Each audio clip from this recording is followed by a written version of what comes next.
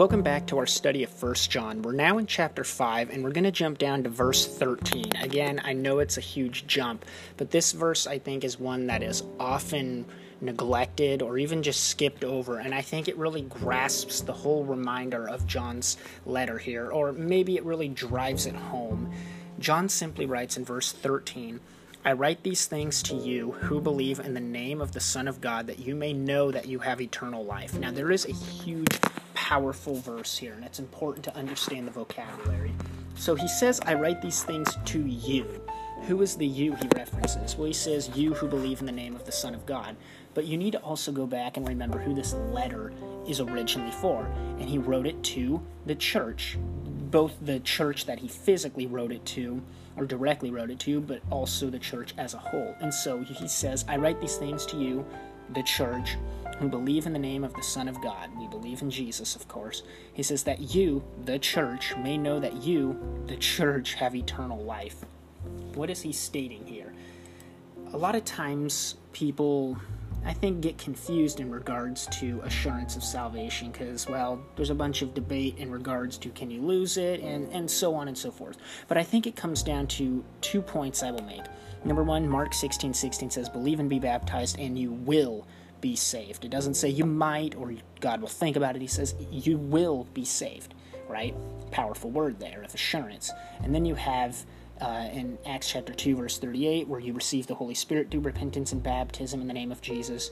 And then you have in Ephesians chapter 1, verse 7, where it simply states that the Holy Spirit is God's seal on us, promise of inheritance when the Lord returns.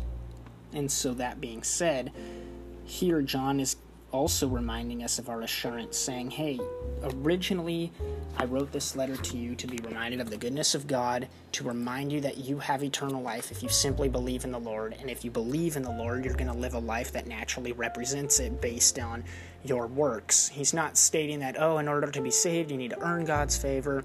No, he's reminding us again that here's the gospel. You've been saved, you've been forgiven, reconciled, redeemed in the name of Jesus Christ if you believe and have been baptized.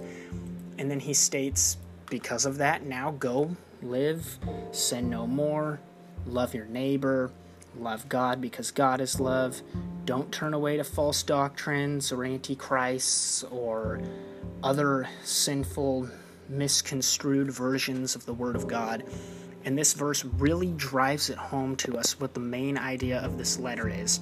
And if you go down now to the very last verse of 1 John chapter 5, the very last verse of the book, John states, "Little children, keep yourself from idols." Now, if you've been reading the letter in context, or even this chapter, that verse just is random, right? It's thrown in there.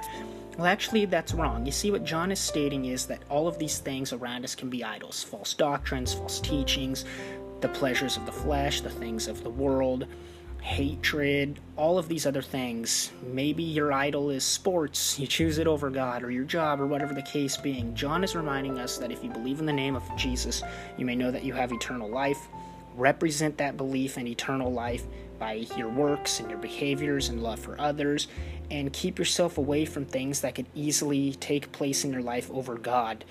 Anything that has more weight in your life than your relationship with God is an idol. And John says if you want to stay true to the gospel, stay on the path, truly have faith, represent your faith in works, and be confident in your assurance of salvation, as we talked about in verse 13, John is stating, keep yourself from idols. If you ever put anything or anyone in your life over God, then you're going to run into trouble and you're not going to do well. This could be good things or it could be sinful things. A great example of sin, if your addiction to drugs or alcohol or sex or whatever is more important to you than God, then that would be a sinful example. Again, sex is holy and righteous in marriage, and so it's not sin in that context.